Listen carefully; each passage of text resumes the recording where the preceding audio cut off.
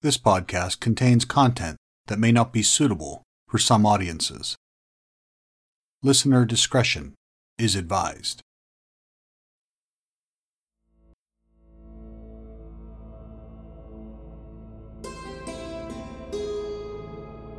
Previously on Cry in the Moon's Light. In Chapter 5, the Hessian leader, Colonel Volker, confronts the carriage driver about their time in Murcell. We learn Hessian soldiers battled a werewolf during the American Revolution, where their commander was beheaded by the creature. The surviving Hessians are now mercenaries, determined to destroy the beast. When a villager is attacked by a large black creature, the Hessians depart the castle to pursue the beast. And as villagers hurry inside the castle walls, Milady and the carriage driver plan their escape.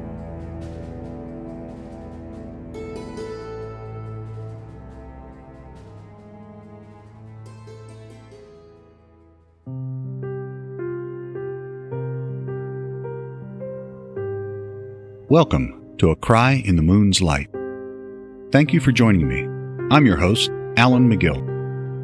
I'm the author who created this story. I'll also be your narrator. A Cry in the Moon's Light is an action-adventure drama told in 15 episodes. It's the tale of a beautiful young woman who must travel across the country through a dark forest. Our setting is the late 1700s of Eastern Europe. It is a time of horse-driven carriages, muskets, castles, and when the moon is full, hideous creatures of the night. Solve the mystery of the wolf, learn the secret of silver, and discover a world of intrigue, adventure, horror, romance, and love. Join me as we unravel the mystery that is A Cry in the Moon's Light. In this chapter, Our Lady and the carriage driver escape Castle Parlemay heading east. Stopping along the sea, they are attacked by the Black Wolf and his pack once again. Our Lady is nearly killed before she is rescued by a mysterious masked rider who whisks her away. Desperate and fearing for the life of Milady, the carriage driver returns to Castle Parlemay seeking help. Welcome to Chapter 6, The Masked Rider versus the Black Wolf.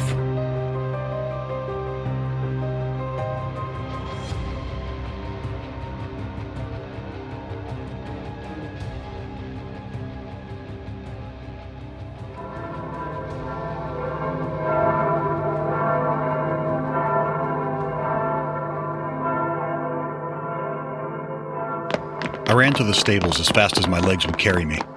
As long as I could hear the bells, I would have time. They wouldn't stop until every villager was inside the castle walls. Buckling in the second row horses was easy. The carriage was facing the right direction, and I had placed the harnesses in the correct order. One by one, I hooked them in their proper place on the doubletree. Killian and Arca were already excited. They could feel the energy in the castle, and the frantic sound of the bells added to their tension. Killian was so excited, he reared up when I pulled him out of his stall. I almost lost my grip on the reins when a strong hand grabbed above mine and pulled him down. It was William. He made it into the stables without me seeing, and was now helping me get Killian and Arca in line.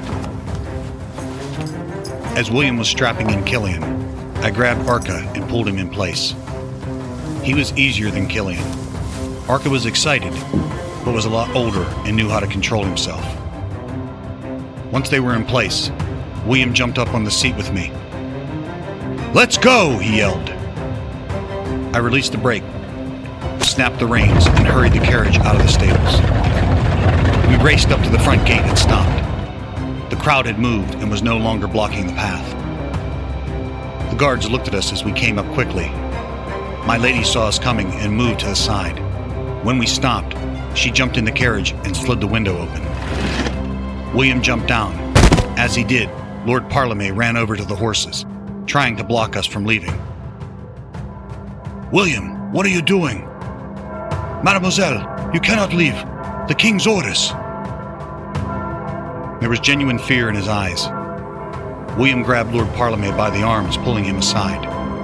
For whatever reason, William was helping us leave. "At the crossroads!" William yelled up to me while looking at my lady. "Near the forest edge. Continue southeast. This will take you back toward the sea at the other end of the forest. From there, you won't be far from Port Calibre. There isn't much there, but it's as good a place as any to rest the horses before the final leg to Trevordeaux." "William, no!" pleaded Lord Parlemay. "Safe travels, my lady. I'm sure we'll see each other again very soon," William finished. When he said soon, I looked right down at him. He was helping us leave, but I was hoping to never see him again. The way he said soon, I was sure we would see him in the not-too-distant future. I cracked the reins hard, barking out commands to Arca and Killian. I ran the team as fast as I could across the drawbridge, steering them down the road through the village. The houses were all boarded up. Window shutters secured their homes, and the streets were vacant. The peasants had all made it inside the castle. It was an eerie feeling to go through a town without any people. I turned my head to look back at the castle and could see the drawbridge pulling up.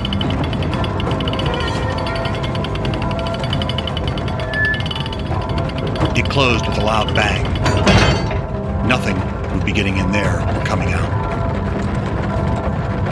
We made our way through the village quickly. When we reached the crossroads, I steered left to continue east. This road would run through the valley, connecting with the forest again. The road ran down the middle of the long open fields. The farmers' crops were near harvest, and some were high on both sides. A light headwind came our way. The sun was nearly gone by the time we reached the forest. It would be dark very soon. I didn't see anything as we were coming through the village. No sign of any wolves, the beast, or the Hessians. I also didn't see any blue eyes following us either. As we approached the forest entrance, the sun was just about to fall below the horizon. Only a few minutes of daylight remained. I'd slowed the team down from the all-out run to a nice easy trot now. We traveled along effortlessly as we moved from the fields to the forest. Arca, Killian, and the rest of the horses were all well rested. They were having no trouble, and we still had enough light to see. Even though the sun had gone down, the moon was slowly rising. The sky was clear and bright. I vowed not to travel at night again, but our departure was frantic. For now, at least everything was going smoothly. There was no sign of anything we needed to worry about. So I slowed the team down to a stop and hopped down. My lady watched as I lit each candle in the light housings of the carriage. There was enough light from the moon, but we would need the carriage to light up the road too. When I finished, I jumped back up to the driver's seat and started the team again. The sounds of the night filled the air. I started to relax and felt more at ease. Arca and Killian didn't need much guidance. They knew what they were doing as they picked up the pace again. The road in this part of the forest was a lot wider than it was coming from her mansion. There weren't many turns, and we hadn't come across any side roads, so the horses just kept going and let the road guide us. I began thinking of my family, wondering what they must be doing. My mother would be finishing her chores for the day, cleaning up after supper and getting breakfast prepped. My father would be finishing with some little project before he retired for the evening. And my little brother would have been looking after the animals one more time before bed, making sure they were safe for the night. I imagined what tomorrow might hold for them. The smell of my mother's fresh bread in the window. She would bake it in the morning and place it on the windowsill. If she had leftover dough, she would make little round buns. Sometimes I would steal them as I walked by. I began to miss home for the first time in a long time. It had been a while since I was there. I was visiting my family for a few days before this. I lived at the stable company now, and I had left a few weeks ago to pick up this new carriage at the shop in the city. It had come on a ship, crafted in a faraway land, ordered special for this trip. When the carriage was ready, I went straight to pick up my lady. It took me nearly a day to make it to the mansion. The ride there was pleasant, but it made for a long day. My father always teased me about wanting adventure. He would say that no moss ever grew under my feet. He didn't like that I went away, but he understood and respected the need to earn a living. Thinking about home and daydreaming as we moved along was a good break for me. The circumstances of the night before were too disturbing to think about again. But that was behind us now in more ways than one. This night seemed brighter. The forest was no longer scary, and the smell in the air was fresh. The Hessians had ordered us to stay, but just as my lady said, once we got out of the valley, we would be okay. There was no sign of them. They must have gone the other way. Who knows? Maybe they already killed the wolves. Did us all a favor and killed the black one too. We've been traveling for quite some time now. The road seemed to follow in between two large hills. It was flat where we were, and was still fairly wide. That also made it a lot easier to see. I peeked around the side to look into the coach. My lady was looking out the window. She seemed at ease too. There was a look of contentment, relief on her face. I'm sure she was anxious to be with her grandmother, but the events of this trip had to be on her mind.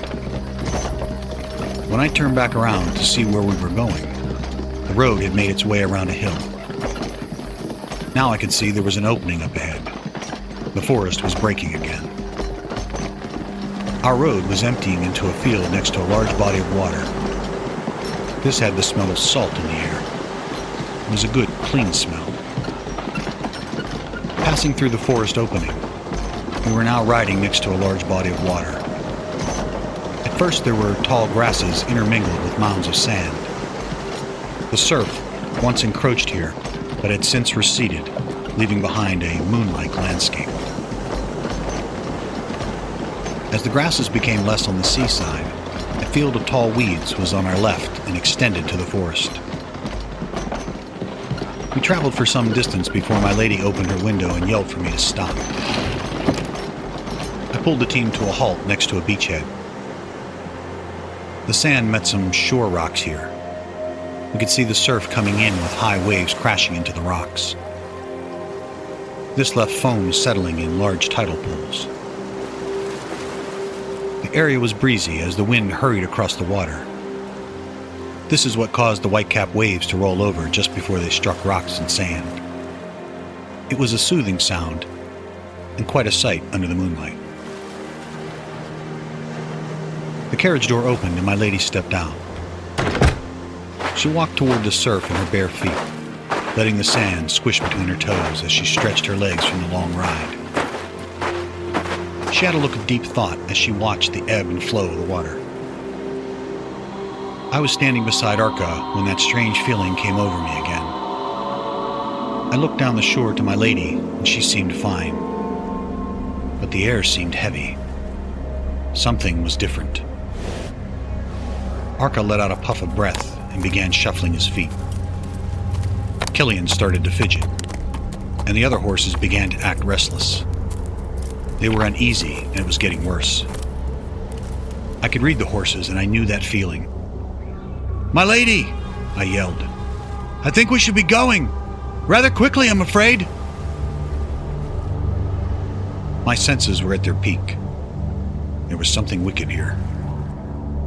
I didn't want to make any sudden movements.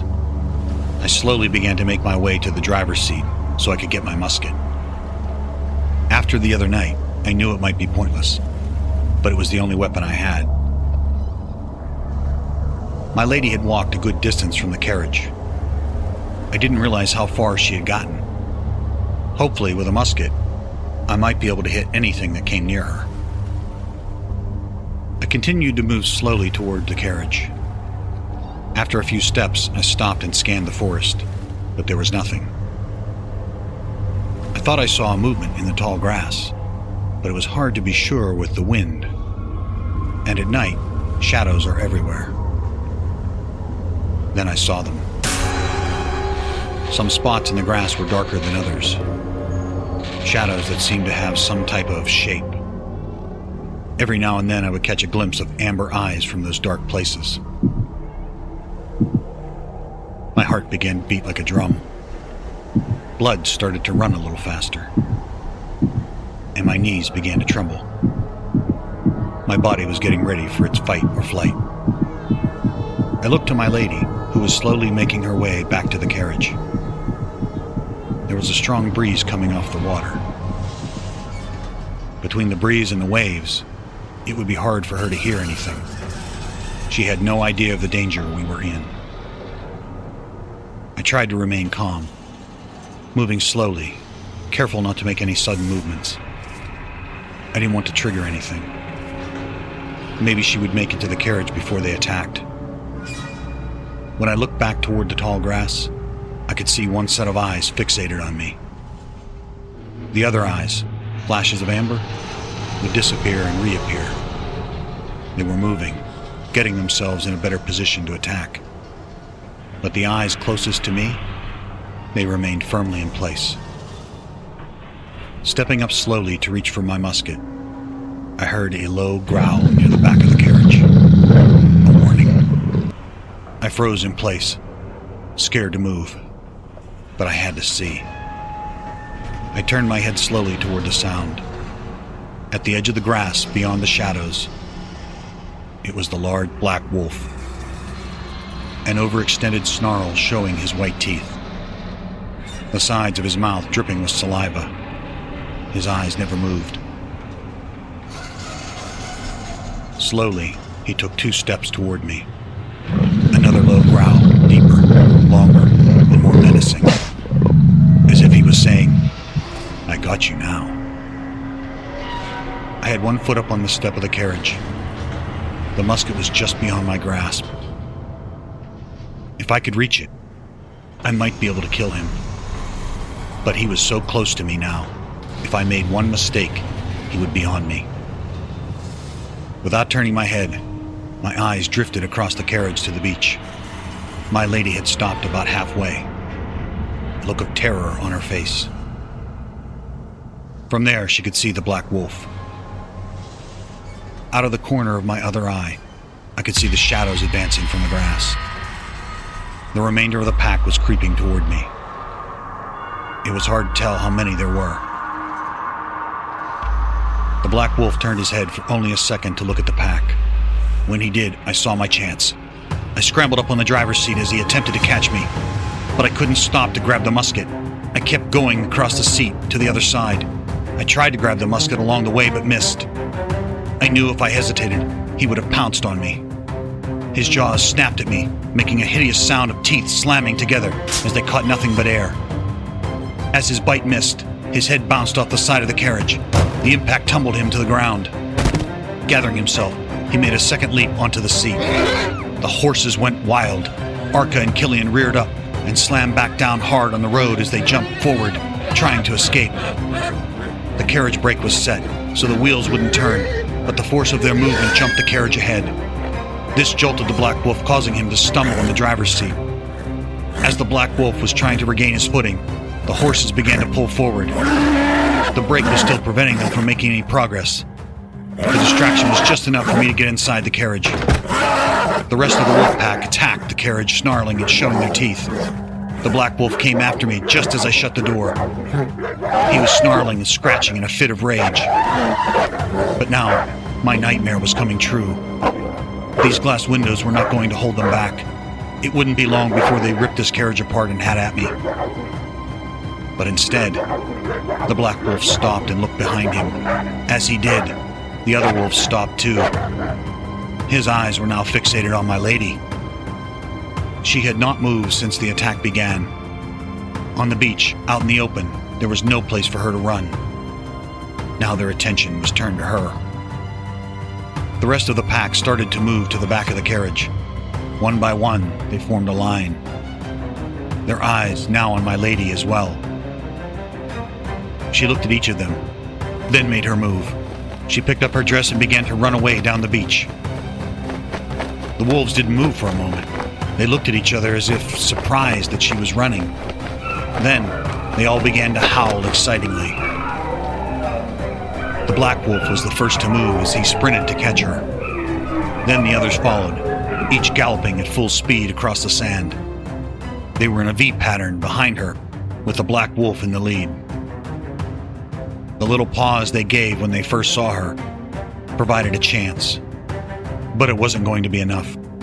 There wasn't anywhere for her to go. I could only watch in horror as they caught up to her. I rushed out of the carriage and climbed to the driver's seat. Grabbing my musket, I swung it to my shoulder to take aim.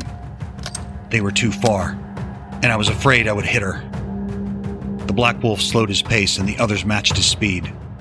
They fanned out around her to prevent her from darting in any direction. She could only run forward. They were herding her in the direction they wanted her to go. With no shot from where I was, I jumped down and ran after them. Ahead of her, there were some large rocks near the shore. If she could get there, she might find some cover. Maybe a crevice, a crack in the rocks, somewhere they couldn't reach her. Then, the unthinkable happened. As she was running, she looked back, which caused her to stumble. The air left my lungs as I watched, and they were upon her. The wolves began to howl excitedly as they surrounded her. They could sense the kill. She turned on her side to face them. The black wolf attacked first. Leaping high in the air, he came down with jaws open. She put her arm up to defend herself, and his teeth tore into her. The impact of his jump caused her head to snap back and hit a rock. Ooh. This nearly knocked her unconscious. A second wolf attacked by grabbing her leg and shaking it violently. She cried out and screamed for help. As the black wolf and the second wolf continued their assault, a third wolf began pacing in a semicircle. Then the others began pacing. They howled and yipped excitedly, sensing she was about to be finished. Tears began to flow from my eyes as I was running. I came to a sliding stop in the sand and raised the musket to my shoulder again. Maybe I could take one of those evil bastards before they tore her apart. Just as I was about to fire, that's when I saw him. A masked rider, riding a buckskin horse, came thundering from the tree line onto the beach. He was hunkered down in the saddle and whipping the horse to go faster. The horse's hooves were tossing sand high in the air as it gained speed toward the wolf pack. When he was close enough, the rider leaned back, pulling a musket from a sling. The horse kept charging as he let go of the reins to fire. With a loud bang, the first shot rang out. The musket ball ripped across the black wolf's face. Blood, flesh, and fur went flying in the air. The force of the bullet caused the black wolf's head to turn violently to the side. As muskets are all single shot, the rider had to secure the weapon and go for another. Wasting no time, he pulled a pistol from his waist and fired a second shot. This bullet struck the black wolf in the neck. The moment it hit, the black wolf went limp, instantly falling to the ground. I raised my musket high above my head and yelled in triumph. The rider pulled yet another pistol from his waist and fired at the wolf on my lady's leg. The wolf let out a yip as it let go. It turned and ran through the pack, who was still circling my lady. They all turned their heads to watch the wounded wolf running in the other direction. Then, unexpectedly, the black wolf leapt to his feet. My mouth dropped open as I believed he was killed by the shot to the neck.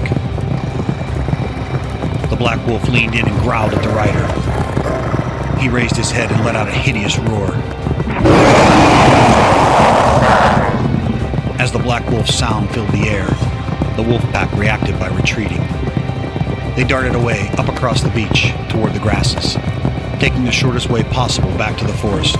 They kept looking back at the rider as they were running, scared of him pursuing them. They each made it to the grasses and disappeared. Bleeding and in great pain, My lady drug herself up on some large rocks nearby. The Black Wolf looked at her in disbelief. He turned back to the rider, who was nearly upon him, showing his teeth with his hackles on end, one last time before he turned to run. The Black Wolf took a wide berth as he went by me.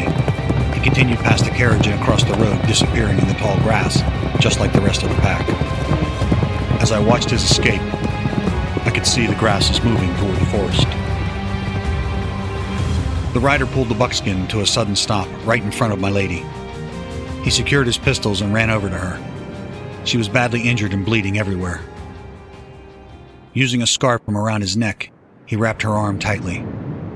The Black Wolf's teeth were sharp and had dug in. Once he had the bleeding under control, he pulled the black mask from his face and wrapped her leg. I got to my feet and ran toward them. As I got closer, I realized this was the stranger from the tavern in Marseille. His clothes were a little different, but it was him. He was wearing a black tricorn hat and a blue woodland coat. With his mask off, I could see it was definitely him. After he wrapped her leg, he started on the wound at the back of her head. He ripped some cloth from his shirt and used it to stop the bleeding. But there was blood seeping through. Blood began to seep through all the bandages. Not being able to stop the bleeding here, he picked her up and carried her to his horse. With my lady in his arms, he mounted the buckskin and looked back at me. Without a word, he rode off with her. "Hey, wait! Where are you going?" I yelled. He never looked back and said nothing. A swift kick in the horse's sides, and within moments they disappeared over the mounds of sand. I could hear the sound of the horse's hooves galloping away up on the road. I turned, ran back to the carriage, got up into the driver's seat, kicked the brake free, and snapped the reins, pulling hard to the left. I needed to guide Arca and Killian to turn the carriage around. It was hard to get 4 horses in a large carriage turned, but I needed to do it quickly and to go in the direction he was taking my lady, if I had any chance of catching him. I ran the carriage hard into the forest. Then I slowed the team down so I could get a better look at the road, hoping to find some sign of them, some hoof marks scuffing the ground. We trotted along for a while, but I couldn't see anything. There were no obvious tracks or signs. The fact that it was still nighttime didn't help either. Frustrated, I pulled the reins back and stopped. Now what was I going to do? I had to find her. Who was he, and where was he taking her? I had no idea who this stranger was or where he was from. He was dressed like a highwayman or road agent, but it was hard to tell. The only clue I had about him was back at Marseille.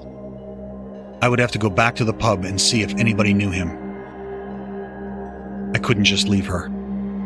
I really didn't want to go back, not with the Black Wolf out there, but I had no other choice.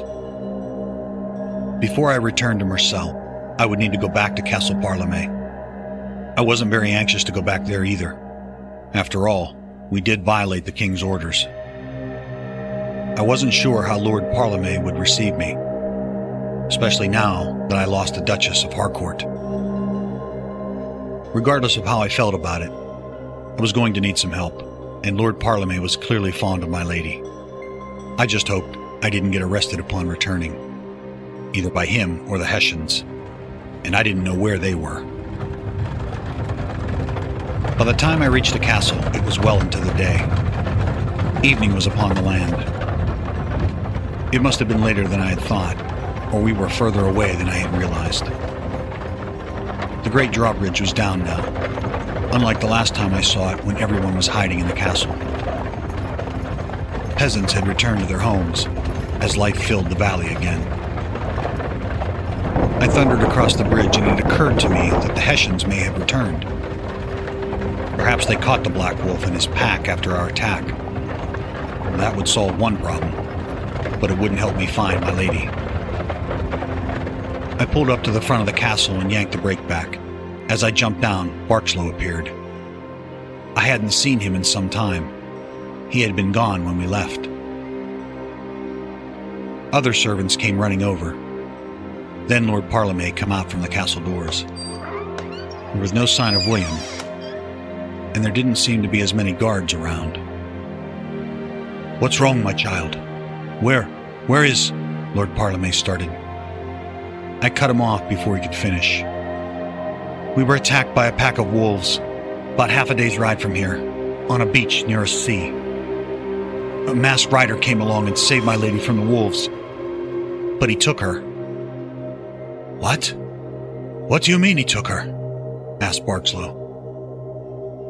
"A blonde-haired man on a buckskin horse thundered in and shot one of the wolves. He ran the others off and helped my lady with her wounds.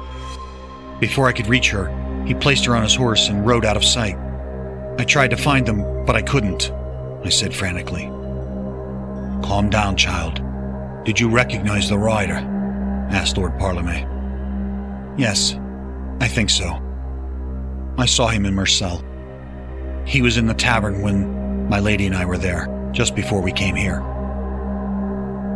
Lord Parlemay looked at Barkslow, who looked back at me, questioningly. Barkslow was a bit annoyed as he spoke. "If he was wearing a mask, how did you recognize him?"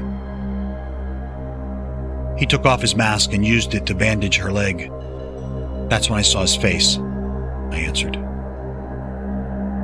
"Bandage her leg?" Lord Parlemay asked. "Yes. We stopped near the shore to give the horses a rest.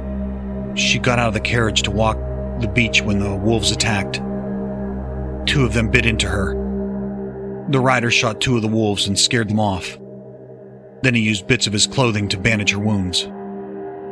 Lord Parlemay looked annoyed, then stated, "And yesterday, you said you didn't see a thing in Murcell." Lord Parlemay and Barkslow looked at each other.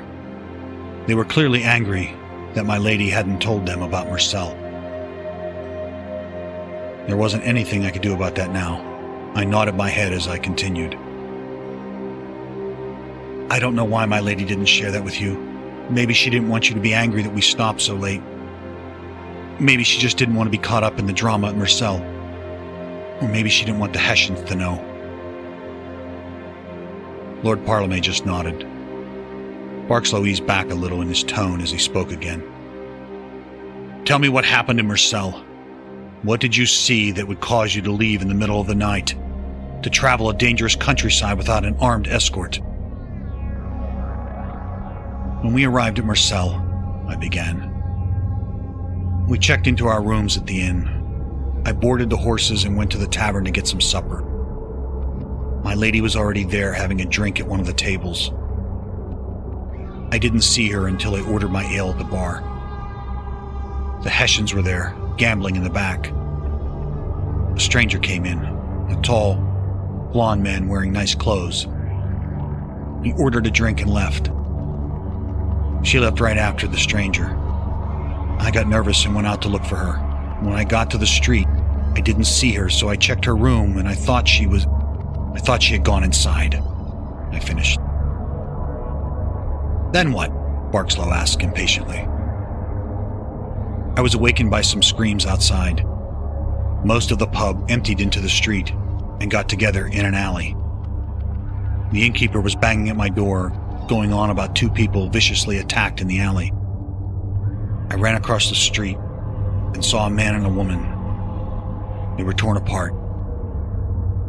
The Hessians came into the alley and started after the whatever did that.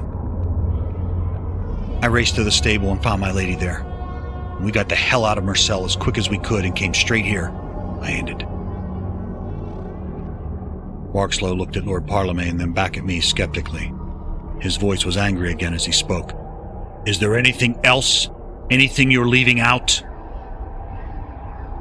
I shook my head no, stating, "That's it, I swear. I came back here to ask for your help. Do you know anything about the man that took my lady?" Something told me to leave out our being attacked on the road after we left Murcell. It would be pretty hard to explain how we escaped that one. I knew better than to tell them about the man-wolf who defeated an angry pack of wolves and then shoved a giant tree aside. That would just seem crazy. If they didn't believe me, They might assume I made the whole thing up. Barkslow leaned back deep in thought. He looked up at Lord Parlemay, who nodded yes to him. Barkslow ran back to the castle barking orders to the servants who had been listening. They all dispersed and rushed about. Lord Parlemay put his arm around me as he spoke. "Come inside, child, and warm up. We'll find her." I pulled back. "Thank you, but I must go with them. I can't just sit here and not look for her." "They're not leaving until the morning, child. It's far too dangerous to go now. The sun will be setting soon. The country's too wild," Lord Parlemay said. "I must leave for Myrcel. If I start now, I can be there just after dark," I said as I ran back to my team and climbed up into the driver's seat. Just then, Barkslow came out of the castle. He was carrying a couple of muskets and some provisions under his arms. He looked at me as he hustled by. I looked down at him and said, "I'm leaving now. I'll meet you back here at noon tomorrow." Barkslow stopped and shook his head slowly as he spoke. "I know you wish to find her. I will help you. But you can't do her any good if you are killed yourself. You and your horses will be killed. Please, stay the night, and I promise tomorrow morning we will go together. We are already preparing." Lord Parlemay extended his hand as he spoke. "Come, child. Captain Barkslow is right. It's at least half a day's ride to Myrcel. You would be well into the night before you arrived. We will find her. I have known her since she was a small child. I'm afraid for her too. But she is resourceful, a fighter. She'll be all right." I lowered my head for a moment as I thought. I looked up at Arca and Killian. Lord Parlemay and Barkslow were right. It would be well into the night by the time I reached Myrcel. I was kidding myself if I thought I could get there before nightfall. Getting myself and the horses killed would not help her. I didn't like it, but I was staying.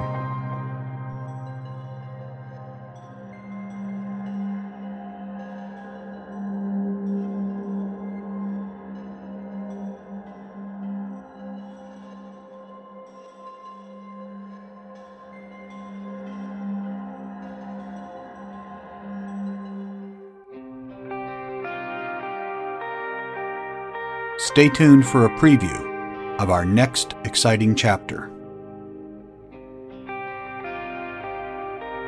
I'm your host, Alan McGill. Thank you for joining me on this episode of A Cry in the Moon's Light. If you enjoyed this episode, please follow us and click the like button, as well as leaving a review in the comments section. By doing this, it helps promote the show so we can gain more support. You can also show your support by going to buymeacoffee.com/Alan McGill. It's a good way to support authors and artists like myself. You can even download the Buy Me a Coffee app to make your contributions even easier. When you buy me a coffee, you're not just supporting me, but you're supporting the show. And while I am the narrator, sole producer, and performer, that cup of coffee helps me purchase the sound effects, artist illustrations, and original music written and performed by Joseph McDade. Go to buymeacoffee.com/Alan McGill. Before I sign off, I want to take a moment and acknowledge some great supporters of the show, like Joseph McDade, who provides original music to shows like this. You can find Joe at josephmcdade.com. Todd Urey of the Pharmacy Podcast Network, who provided a quiet place to record the narrations for this show, and is always a supporter of the arts.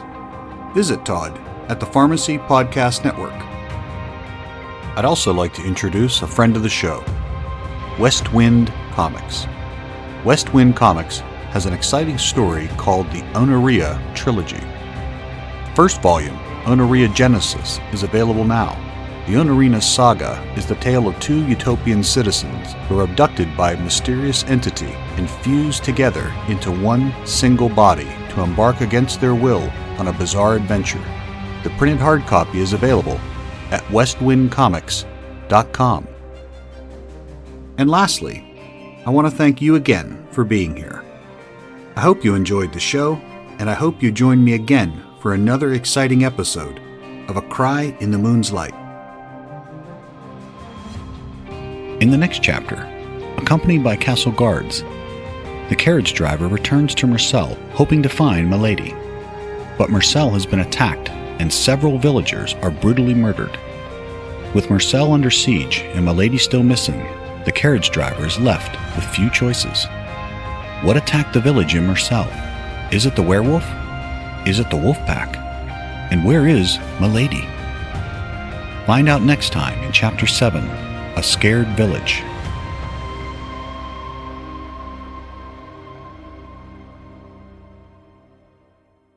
This podcast is the creation of Alan McGill. Copyright 2020.